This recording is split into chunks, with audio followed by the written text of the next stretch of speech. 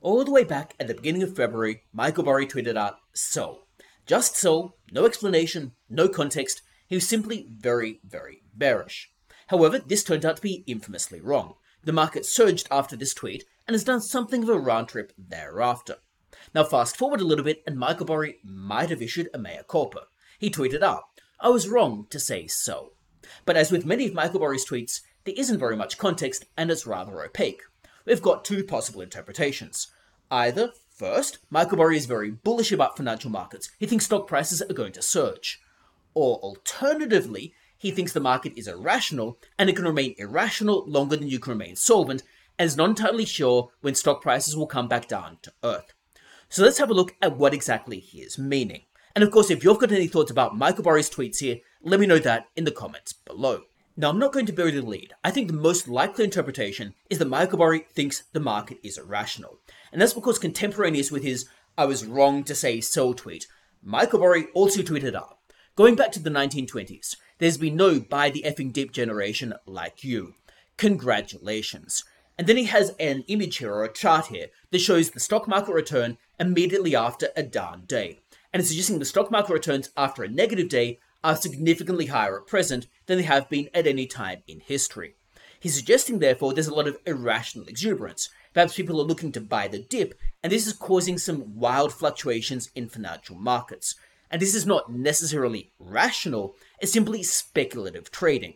And therefore the market might remain exuberant, it might remain bubbly, longer than is rationally expected. And as a result, you can't necessarily time the market. And this is why he's suggesting that he was wrong to say so, because the market is behaving in a slightly irrational type way.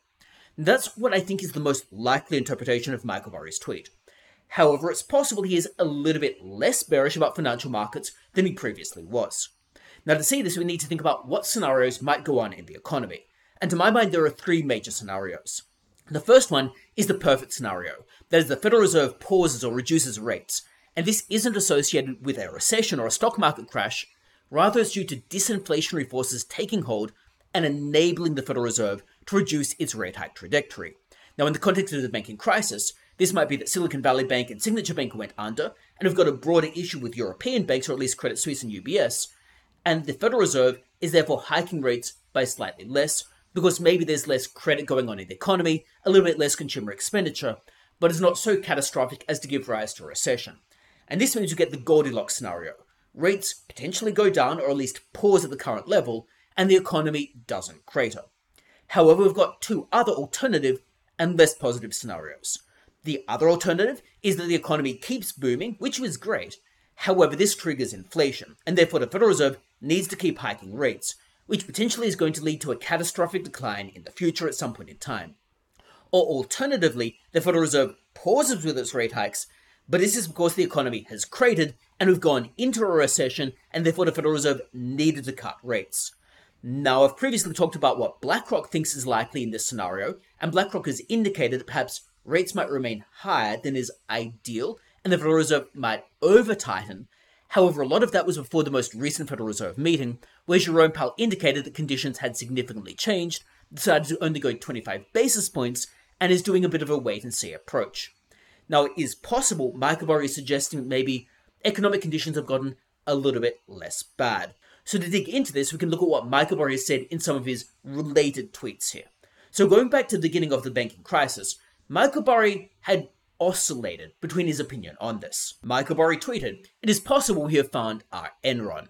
Now, this was in the context of Silicon Valley Bank going under. Now, it's clear that Silicon Valley Bank was not Enron. Enron was a massive situation of accounting fraud and the like, where Silicon Valley Bank appears to have been just mismanagement. It appears they weren't necessarily very competent, they had very concentrated deposits, and those deposits all needed to withdraw their money at the same time due to economic conditions.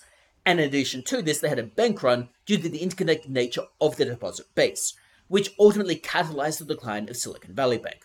It doesn't look like there was fraud per se, so much as just bad management. However, Michael Burry suggested it is possible we have found our Enron. He then followed this up by stating, "Next, we find our WorldCom. Patience." Now again, I don't necessarily think this is going to be the case either. Although Credit Suisse obviously has had some issues with ongoing legal scandals, he also suggested that 2000, 2008 and 2023, it's always the same. People full of hubris and greed take stupid risks and fail. Money is then printed because it works so well. Now this then relates to what might be behind his most recent tweet. In particular, he's suggesting that there's been a banking failure here due to stupid risks and hubris, and then we've engaged in a degree of money printing, so to speak. Now in this context, there will be the Federal Reserve providing additional liquidity to banks. That to some extent resembles a little bit money printing, which is what Michael Burry is getting at, and he's therefore implying this is just kicking the can down the road. This would suggest that maybe the market is a little bit bubbly in his eyes, and this exuberance at the moment won't necessarily last. However, Michael Burry did slightly walk back his negative rhetoric. He tweeted, "This crisis could resolve very quickly. I am not seeing true danger here." And he also stated, in October 1907, Knickerbocker Trust failed due to risky bets, sparking a panic. 2 others soon failed, and it spread. When a run began on a healthy trust, JP Morgan took a stand. 3 weeks later, the panic resolved, and markets bottomed. A stand was made this past weekend. Now here he's largely referring to the Federal Reserve, Treasury, and the FDIC intervening to ensure the depositors were not wiped out with Silicon Valley Bank. However, interestingly enough, JP Morgan was also involved in helping out First Republic, and helping to ensure that First Republic didn't ultimately go under, which would obviously have exacerbated the whole banking crisis. He's suggesting here that maybe this banking crisis will slightly mitigate. Now, what this also implies is that there's a bit of a bottom in the banking crisis, but that doesn't necessarily change the fundamentals broadly in the economy. That is, we can have 2 factors that could drive down markets. The markets could have been inherently bad, and also the banking crisis could make this worse. My interpretation of Michael Burry's tweet is now that the banking crisis part of that is slightly resolved. However, there could still be negative market conditions that could drive things down. However, we need to look at this in the context of what the Federal Reserve did next. And here the Federal Reserve only hiked rates by 25 basis points, rather than the 50 basis points that many people had feared.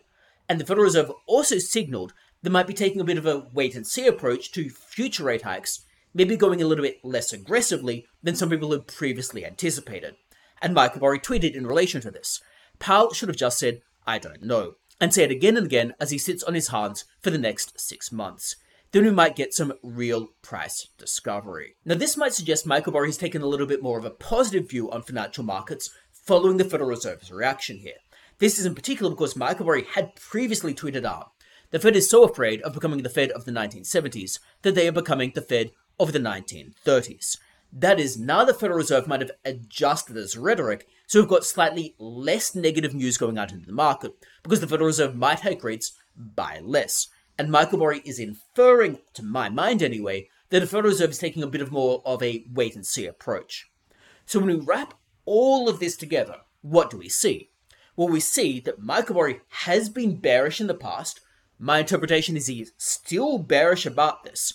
However, now he's a little bit less bearish, because the Federal Reserve appears to have taken a step back, appears to have at least gone a little bit less aggressively with rates. Even if they don't cut rates this year, it appears they're less likely to hike by as much. And the catalyst for this appears to have been the banking crisis, which has forced the Fed to stand down a little bit, i.e. the collapse of Silicon Valley Bank and Signature Bank have forced the Federal Reserve to perhaps mitigate its rate hike trajectory. And this is going to be ultimately good news, because the Fed is now going to hike by slightly less, but we might not necessarily have a cratering, catastrophically dying economy. That is, the Federal Reserve has interpreted this new information to recalibrate what it is going to do, and to do so proactively before the situation gets significantly worse. And therefore, there's a little bit less downside risk. That's at least how I'm interpreting Michael Burry's tweets read all together. However, as I've indicated, between these 2 scenarios, Michael Burry believing the market is irrational versus Michael Burry believing there's going to be a stock market surge, I believe he thinks the market is a little bit irrational, but on the other hand, there's a little bit less bearish information than there was in the past. The market might still go down, but maybe not quite as catastrophically badly as had been previously anticipated. Now that's at least how I'm interpreting Michael Burry's tweets. If you've got any thoughts about what Michael Burry is saying here, I would be interested to hear that in the comments below, of course, because his tweets are a little bit opaque, a little bit difficult to follow, and they are very much open to interpretation. But otherwise, thanks so much for tuning in. Hopefully the video has been informative to you. Don't forget to subscribe, and hopefully I see you for future videos as well.